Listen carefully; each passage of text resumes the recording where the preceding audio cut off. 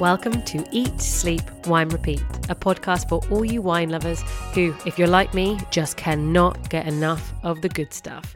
I'm Yanina Dore, your host, brand ambassador, wine educator, and sommelier. So stick with me as we dive deeper into this ever-evolving, wonderful world of wine.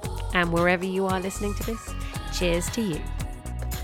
Hi! So for those of you tuning back in, you may have noticed since the last episode there's been about a 6-month break and I am missing somebody. This is going to be permanent. So I think John realised that his face was just too pretty to be, kept in a podcast. So he's going for bigger and better things. So unfortunately, everyone, you are stuck with me. As it's just me, I have renamed Unfiltered, a wine podcast, to Eat, Sleep, Wine, Repeat, as that's where you can find me on Instagram and on YouTube and my blog, eatsleepwinerepeat.co.uk. So no more John, but double me. So enjoy and welcome to this new kind of style of podcast.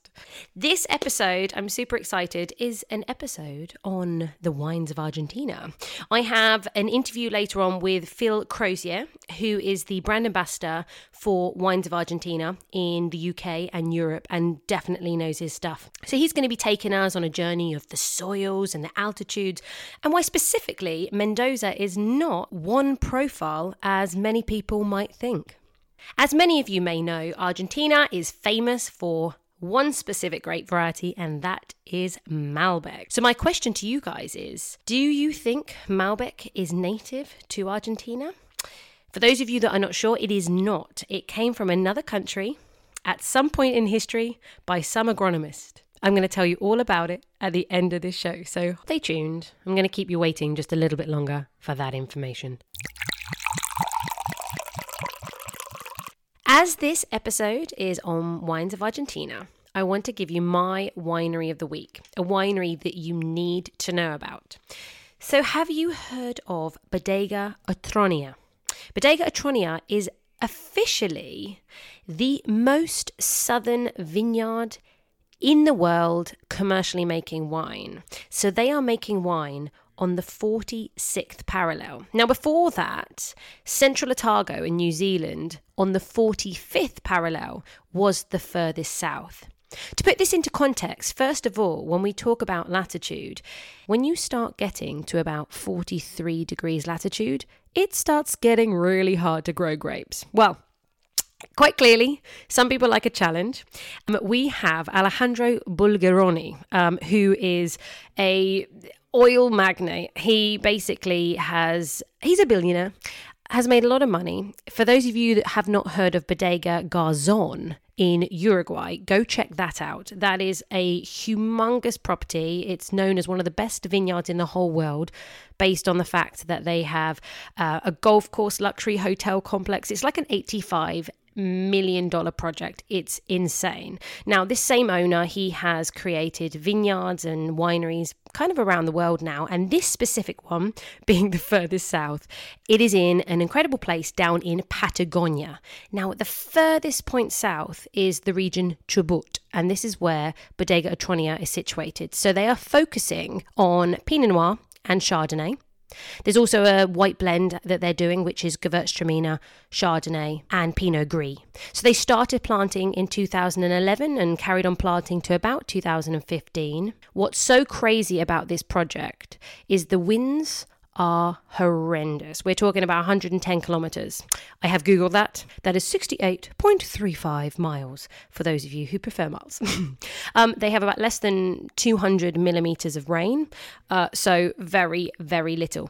Where this property is, we're talking 4 degrees cooler than Uco Valley. And Uco Valley, as you're going to hear later on in the podcast, is one of the finest examples of the regions within Mendoza to get incredible high altitude Malbec. This area is about 100 miles from the closest airport. It really is in the middle of nowhere. So if you ever get to see Bodega Otronia on a label, they have the Otronia 45 Rugientes, which means roaring for roaring wind. They're the cheaper ones, and there's a Pinot Noir and a white blend. And then they have the numbered Pinot Noir and Chardonnay, which is from specific blocks. So check out this extreme winery. I wanted to introduce the wines of Argentina slightly before Phil talks in a little bit more detail. For those that don't know, it was the Spanish missionaries that came over to Argentina in the 16th century, bringing over grapes with them.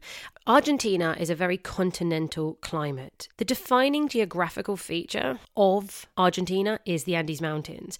The tallest part of the mountains in all of the Americas is actually in Mendoza. They reach 22,841 feet. That's basically nearly 7,000 meters, so quite high. This is effectively a desert, which is why everyone tends to live at higher altitudes. With higher altitude, you get more sunlight intensity, you get grapes with far more concentration. The polyphenols and the tannins are much more intense. There's more aromatics, there's more colour. Mendoza itself accounts for about 70% of all the grapes that are grown in Argentina. Mendoza you're going to find in the middle of the country. It's separated into 3 regions: Maipú, Luján de Cuyo, and Uco Valley. Now, Maipú has the lowest altitude of them all, and actually Bonarda, the grape variety, grows very well here.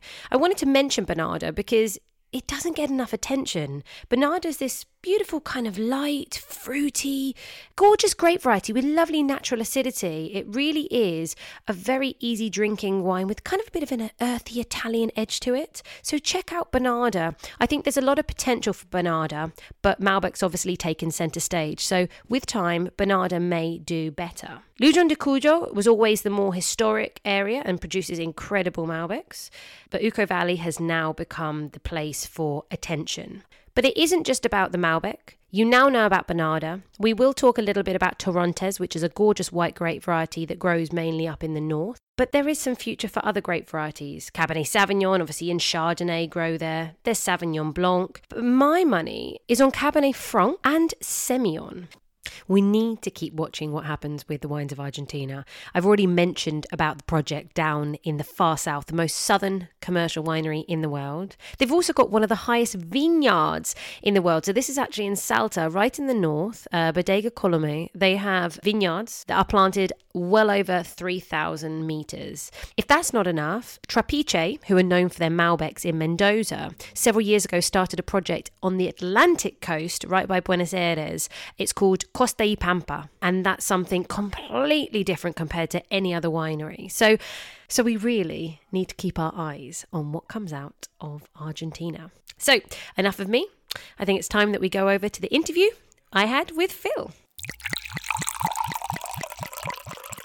Hi Phil, thank you very much for joining me. Thanks very much for asking me. I am super excited because everybody I know who loves wine, loves Malbec, and therefore loves Argentina. So for anyone who doesn't know who Phil Crozier is, he is the European brand ambassador of Wines of Argentina, and kind of, I like to think, the king of Malbec in the UK. I think that's fair to say. Wouldn't you agree, Phil? I wouldn't like I don't want to blow my own trumpet, but I did something to try and promote that in the early years, just when Malbec was relatively unknown, and it still astonishes me how quickly it's become part of the vernacular of wine in the UK. It's astonishing. I can't believe it. I wish I'd been paid a bit more for it, but don't we all? No, I have to say, you should have been paid more, because I'll speak to your people, because we spoke last year, and I remember you telling me that it was back in just like 1999 or 2000 that you were kind of in charge of you were the former director of the Gaucho restaurant. So I was wine director, yes. 99, there were 13 wineries available in the UK. I know because I phoned up every single importer. Malbec wasn't really in the language of Argentina then. It was a big range of wines that I put on the list. Mm-hmm. And it started to slowly dawn on me. Of course, I had to go there. I went there a few times every year. And it just occurred to me that this was something that was very sellable. The customers that we served increasingly liked it. My job, I thought, was to make it a very premium wine, because many countries came into the UK market at a lower end or a mid end, and Argentina has been very fortunate in that it's come in at a very high end. And so it is I still think it commands a pretty good price, even in the supermarkets. Buying cheap Malbec it's not really easy to make cheap Malbec. It's not really possible to make cheap Malbec. As a grape variety, it doesn't lend itself to huge volumes. And the terroir of Argentina doesn't lend itself to huge volumes. So it has to be something that I think that belongs into the middle to the high end of the market. And I sought to do that by, I remember in 2009, I produced a wine list which I called Super Malbecs. It was kind of, I didn't want to take the whole thing too seriously, okay. But of course there's a serious side to it, and taking the very best Malbecs from Argentina and arranging them in a list which was very to do with regionality. In fact, back in 2000 I did a wine list that looked at altitude, because it was very apparent to me every time I went that the altitude of the vineyards had a very big effect on the style of the wine. So when people were beginning to learn about Argentina, of course, I think altitude was a very logical way to look at it, because it's a completely continental climate.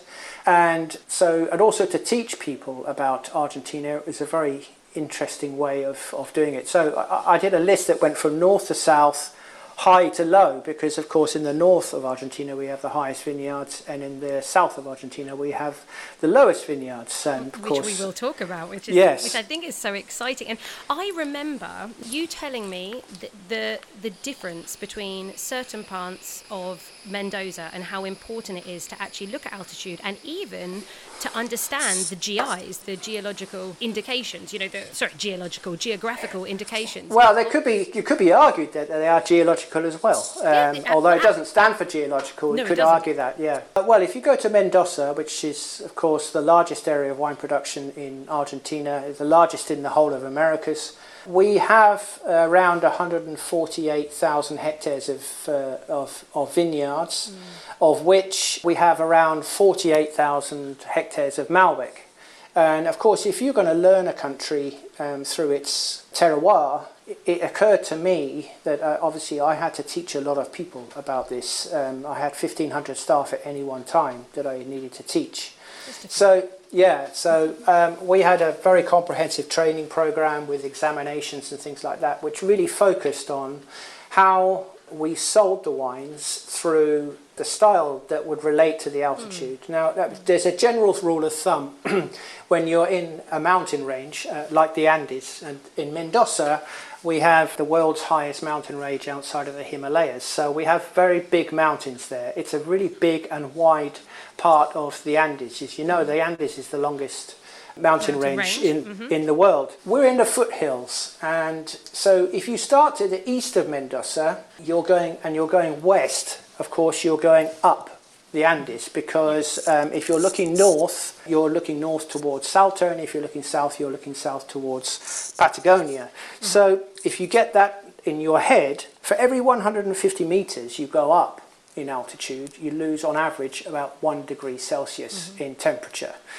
Now, that may not seem too remarkable, but if you take someone like Barrancas in Maipú, in the east of Mendoza, where we're at about 780 to 800 meters above sea level, and then we go up to the Uco Valley, Hualtayari, which is about 60 kilometers away from there, we have the same difference as we have from Tuscany to Burgundy. So, for me, when you told me that, it just shows you how exciting it can be on a journey of, Malbec from Mendoza is not just Malbec from Mendoza. No, absolutely not. So much more to learn, to explore. And I did a tasting with you, and you were, showcasing, like I mentioned, the geological differences as well. Yeah. Do you care to just talk a little bit about that, actually? Well, I mean, although the focus at the beginning, when Argentina first came to the UK market, which is, I was very fortunate to be at that point, has been on sort of trying to educate people to the continental climate. It is a totally continental climate. There's no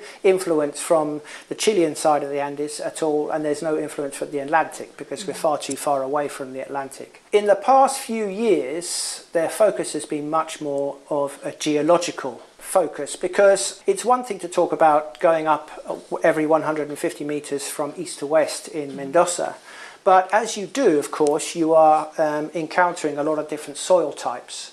And as you know, soil has an immense bearing on the way the vine behaves. So generally, the soils in Mendoza or any part of the Andes are very poor. You know, we have at the most between 2 and 3% of organic matter. The other thing to understand about the geology of the Andes is that it's a very young mountain range. It's no more than 150 million years old. It's super young. It is super young. It is actually in terms of the history of this world. Yeah, because you have the two plates that came together, the American plates that came together, and then of course you have the formation of the Andes, which is still actually growing.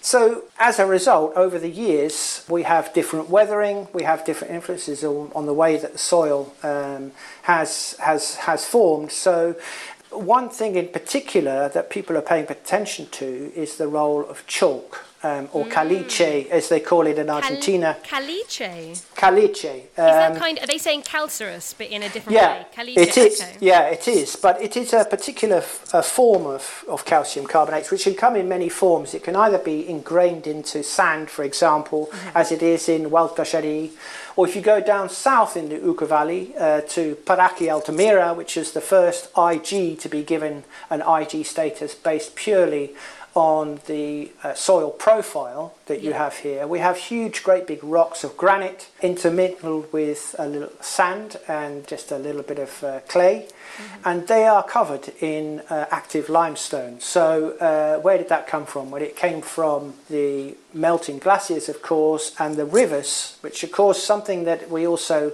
don't really imagine, but of course we need the rivers in the Andes to be transporting the material and to move the material in alluvial and then further down a fluvial way, in the way in which the rocks form. Of course, we also have another influence here, is that we have winds from the south that at times have brought ash from the volcanoes. Really? Yes, we do. So there's you have some colluvial, alluvial and fluvial influences in the rocks. And the other thing is that is always changing. It's not static. It's not a vineyard area that is 1,000 years old like Bordeaux. It is something that is always changing. So there is some change depending on what's happening with geologically. So for example, there are little mountains that have been formed in the last 20,000 years. And then we have the older mountain range, which was much, much older. So we have a lot of differences in geology. One thing that is striking, though, is that in those areas where we have chalk, we do get a very different style of wine. In the Uco Valley in particular, places like Paraque Altamira, Los Chacajes, which is in the middle of the Uco Valley, and then to the north we have Hualtashari. And these are much closer to the mountains. So we have a large deposits of chalk, and they do seem to have quite a bearing on the way in which the vine behaves. Much lower yields, presumably cooler soils.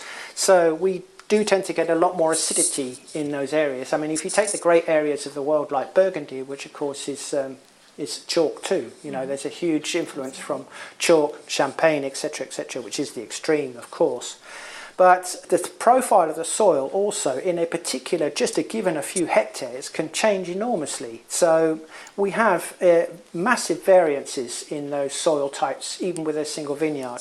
And there has been a little bit of a trend in the last few years in the way they actually deal with that and how they measure it. I mean, we can now measure what's called the conductivity of the soil, whereby how that water, when it's put into the ground, and of course that has to be put in by irrigation, be it flood irrigation, that's in the more traditional areas like Luján de Cuyo and Maipú, further down the valley, or in the Uco Valley, where most of that is drip irrigation, because we have less water and we have to make sure that we look after that water properly in terms of sustainability.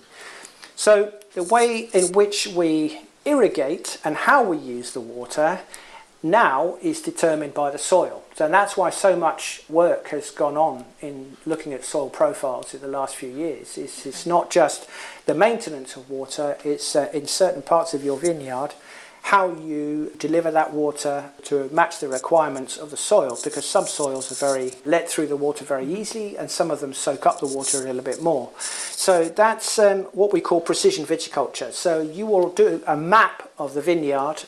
You can take readings of the soil, and then you can see which areas have higher conductivity and lower conductivity, and then you can pick your grapes at harvest in terms of time that suits the ripeness of the grape, and then make microvinifications. And those microvinifications will either be released separately as microvinifications in terms of the wine, or they can be blended together.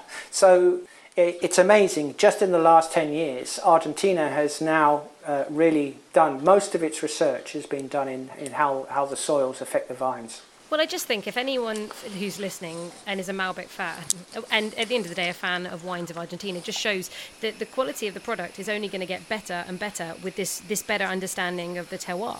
Absolutely. And now we've touched on Malbec from Mendoza because this is the area that everybody knows about.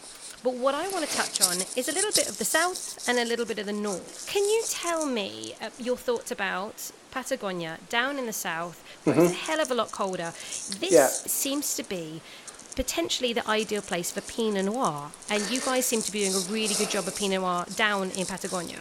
Yeah, well, there is not only just is it a great place for Pinot Noir, of course, there's a tradition of Pinot Noir down here, because older vines. There's a lot of older vines. Older vines. You have one particular small winery that has a vineyard of Pinot Noir that was planted in 1932 in the Rio Negro. There are different parts to Patagonia. If you go further south from Mendoza and you leave Mendoza, you hit the north of Patagonia.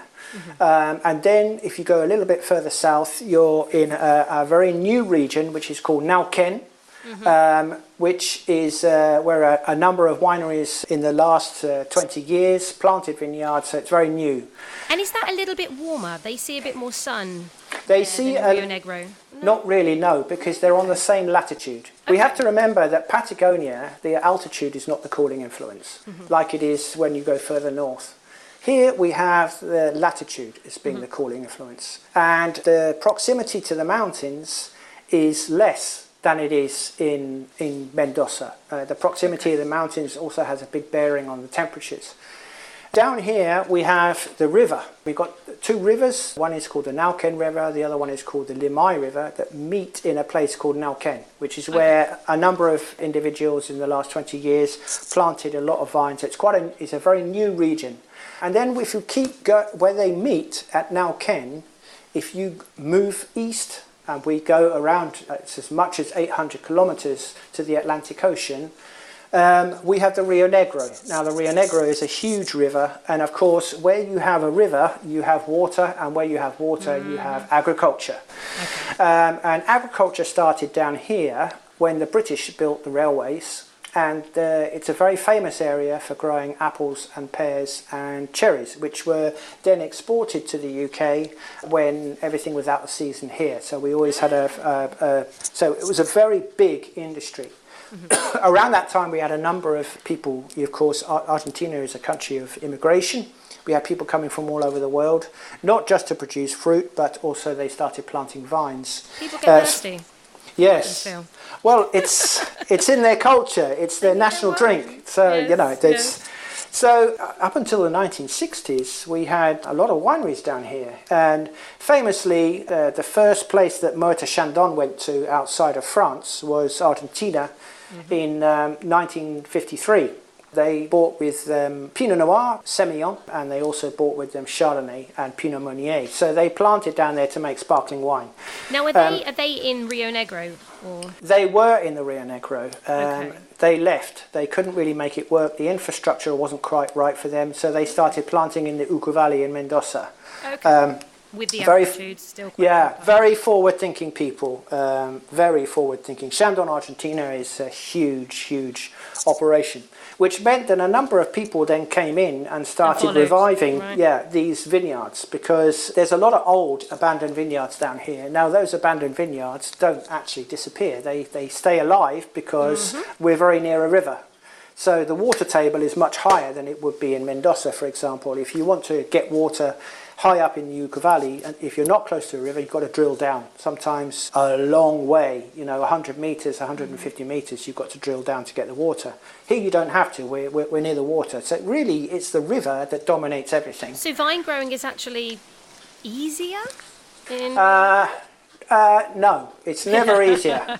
No. For one thing, what they suffer from more than Mendoza, and there's not a place in the world that doesn't suffer from frost, but they suffer from frost. So some of the early settlers, for example, they were planting grape varieties that were early to flower and early to ripen. For example, Trousseau or Bastardo. Savagnin from Jura. There's some down there. Yeah, so it's quite interesting. Still there? Are they yes, they're still there. Yes, they're still there going. Are these being bottled and being exported? Yeah, or? Okay. They are, yeah. And very old vineyards too. There's Trousseau that are over 100 years old. Okay. For me, I think the reason I ended up finding out about Pinot Noir was simply the winery Bodega Chacra, which for people who don't know is owned by Piero in Cesa della Rochetta. There you go, I knew you'd be able to pronounce it perfectly. Who, for anyone who doesn't understand, is the family of Sassicaia. So a pretty knowledgeable wine family of the world has gone down there, and they're making some really, really good, cooler climate, fresh wines. And obviously the Pinot Noir was the first one I tried. So that's when Rio Negro, for me, I got quite interested in that area. Yeah, there are other people producing Pinot Noir, of course, as well. But I think we're going to see a lot more of these old vineyards, the abandoned vineyards. And the 1932 from Chacra is from an old vineyard that was abandoned that they brought back to life. So they have the oldest vineyard. You said some of the oldest vineyard was 1932. No one really knows if it's the oldest because, there was so many vineyards in Latin America. We don't really know how old they are because there was no form of registration of the vineyards. Nowadays you have to register your vineyards with the INV in Argentina, so Argentina has a full picture of who has what and how old it is. But there are some vineyards that could be older than they say because they have no way of knowing who planted that vineyard when. So of course we didn't have problems with phylloxera, so the vines are all on their own roots, older than I would imagine older than the original vineyards that they came from. So how would you compare the climate though to Mendoza? Should we say Ucca Valley, the most highest vineyards in Mendoza are Ucca Valley? So let's compare that to down here in Rio Negro. Well, if you go to the Rio Negro, you've got similar temperatures to the Ucca Valley. Okay. So they're not that different. Where you do have the difference is also in wind. We have a lot of wind, and wind has a cooling effect, of course, and we have very strong winds down here. Some people refer to it as the Tierra dos Vientos, which is the land of the wind. And that we have all of those images of Patagonia with those trees that have been formed and bent by the direction of the wind. So it's very windy, and one of the ways in which they can protect from the wind is to grow alamos or poplar trees around the vineyards so that you have some to protect them. That's number one. Number two, of course, we have much longer days because we're going further south as you would do further north. So although the sunlight intensity is less, and sunlight intensity is very important to the way in which the vine behaves and the way in which the grapes behave, we have less sunlight intensity, but we have longer days. So, they are longer by, maybe an hour and a half, 2 hours. So that makes a big difference, doesn't it? Yes, that makes a big difference. So it is quite different to Mendoza. Mendoza, the higher you go into the mountains, the more intense is the ultraviolet light. And of course, then the grapes behave differently because they produce more tannin and anthocyanin, which is the colour molecule within the grape. So they have thicker skins. They have very small berries, and they also have very small berries in Patagonia, smaller than they do in Mendoza, more tightly packed as well. So the Pinot Noir, for example, if you took a bunch of Pinot Noir from Burgundy and a bunch of Pinot Noir from Patagonia, a bunch of Pinot Noir from Patagonia is half the size. The berries are much smaller, they're much tighter. I mean, imagine it's only natural, really. If you're in the wind and you're walking through the wind, you bunch yourself up, don't you? And the vine does the same. Like humans. Well, vines are very human, actually. They're very human in the way they behave. All life is like that, really. It behaves according to what it has. We get better with adversity, What doesn't kill us makes us stronger. And that's particularly true of vines, of course. The vines need to suffer a bit in order to work hard. When they work hard, the vine is putting all its effort into producing fruit. It's the way that the vine procreates. So that's what it does. Yeah. So do you think then, you're saying you get obviously the intensity of the actual being closer to the sun up in Mendoza, and they get thicker skins. They're going to be darker, a little bit more concentrated styles, whereas down, say, in the south, you might get a little bit lighter, maybe, would you say fresh? Yeah. Well, I elegance? don't... well, the Uca Valley, for example, don't forget the Uca Valley is cool. So you get a lot of freshness, high acidity. You also get that in Patagonia. You probably don't get the same thickness of skins. And also there's the human element there that says we make our wines according to our place. Yeah. So the wines do tend to be a little bit more delicate and elegant from down here. We get different aromas. Probably. Yeah. Well, less use of oak is something that's going on in all of Argentina. For one thing, if you're a vigneron and you're buying barrels from cognac or from the great barrel makers, you're spending a lot of money, particularly if you're spending a lot of money in pesos. The peso's been devalued a lot, and so it's more and more expensive for them to do that. We have the phenolic ripeness in the grapes. We have the ripeness in the grapes. It's guaranteed pretty much. So we don't need to rely on oak so much. It's in the winemaking itself, and this is something that Argentina has been doing in the last 20 years, is steering away. There's nothing wrong with oak, don't get me wrong. Well, oak is what it is. But if it's used correctly. And so freshness and purity really are much more of what's going on in Argentina. It took a few individuals to actually push that as far as they could, and then come back a little bit so that people understood that actually you don't need to leave the grapes until April or May. You can now leave them until... this year, the vintage in Argentina, they were picking in January. So, My goodness. Well, that good old climate change. Now, interesting, you just said the less use of oak. So that's going to take me to the white grape variety that I want to talk about. If anyone has drunk the white grape variety of Argentina, they will know it is Torrontés. Would you agree with me that the best do grow up in Salta in the north, or do you think there's a few changes now, other areas that are starting to do really well with Torrontés? We know Torrontés from the north, of course. It's interesting. The history of Torrontés is it belongs to a group of grapes called the criollas, or the criollas, as they say in Argentina. This is a group of grapes that changed and adapted to the climate from two grape varieties that were brought to the Americas. The first one was from, we think was from the Canary Islands, and which is known in Argentina as a criolla chica. Which is Lista Prieto, no? Yes, and also it's known in Chile as País, and in Peru as Mission, and the United States. And the other one was Moscatel de Alejandría. And those two, somewhere along the way, we probably think in Mendoza, crossed. And there are three clones of Torrontés. There is Riojano, which is considered to be the best clone and the one that really you need to be drinking if you're drinking, good Torrontés.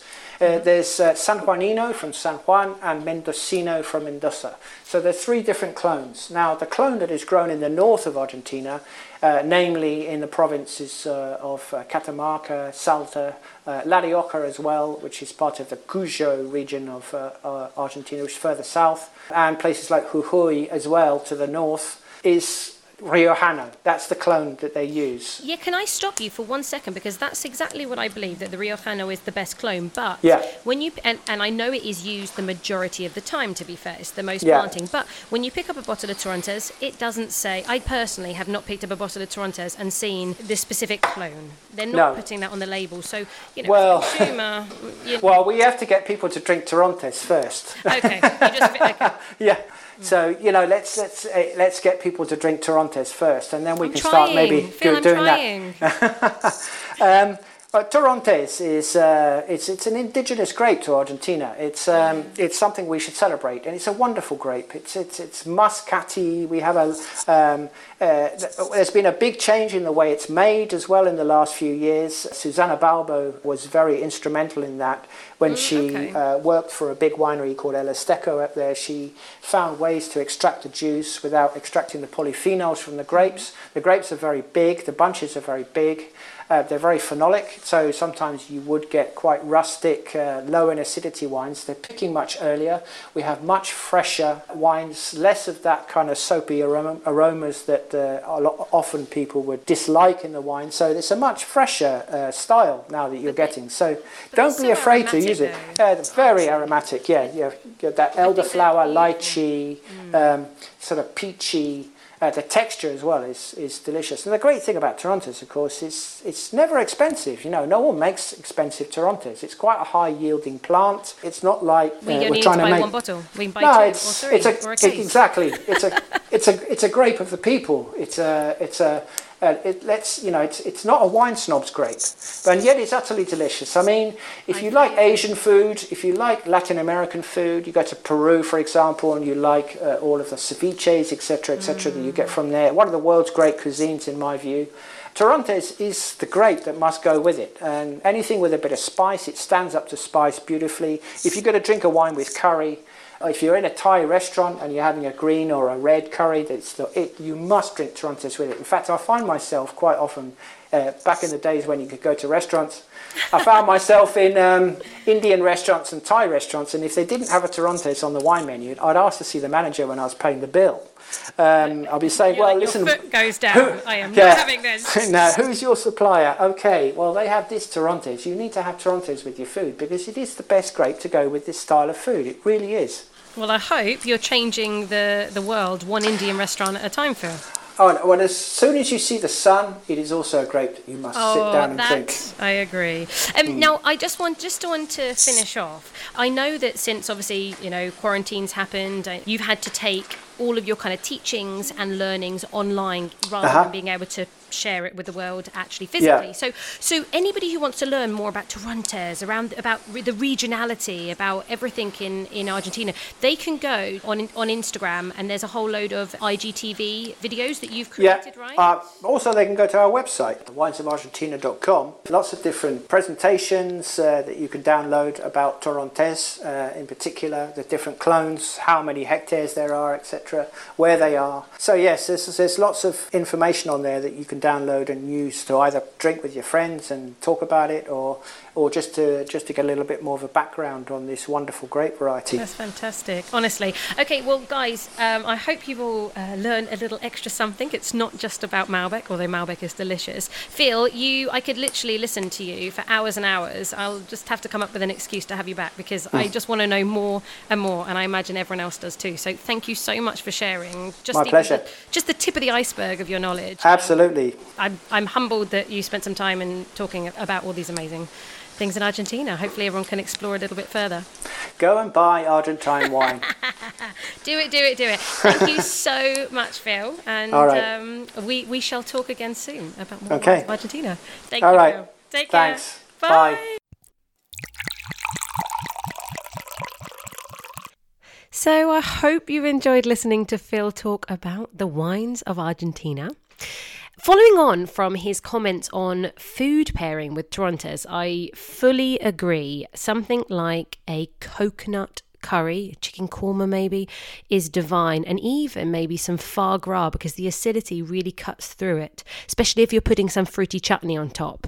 So, of course, Malbec, what do you pair with it? Everybody talks about meat, steak. Now, what grows together, goes together, and what they do amazing is asados. So every Sunday, it's part of their culture to do big grills, and that will always go perfectly with Malbec. But it's not just steaks. Think about Patagonian lamb. I mean, that's supposed to be some of the best in the world, and they pair together perfectly. Burger with blue cheese is one of my favourites with Malbec. Remember, Malbec has very soft tannins, so you don't need something that's a big fatty steak like a ribeye. Another controversial food pairing for some may be dark chocolate. But I have it from Phil himself that he's done many dark chocolate tastings, especially if you get the dark chocolate with things like violets, dried fruits, nuts, rose petals, these kind of things. So that would be a perfect pairing there. So I asked you at the beginning of the episode, where did Malbec come from? It actually originated in the southwest of France, and it came over to Argentina in the 1860s by an agronomist called Michel Pouget. You can actually drink Malbec still. It grows in France under the guise Cotte.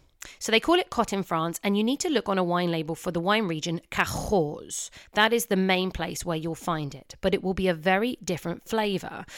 The reason being, in the 1800s, phylloxera hit Europe. Phylloxera is this evil little bug, basically killed all the vines, and so now most vines are on different rootstocks. With the original Malbec coming over to Argentina, you have smaller berries, smaller leaves. It produces a red berry flavour, fruity style with softer tannins.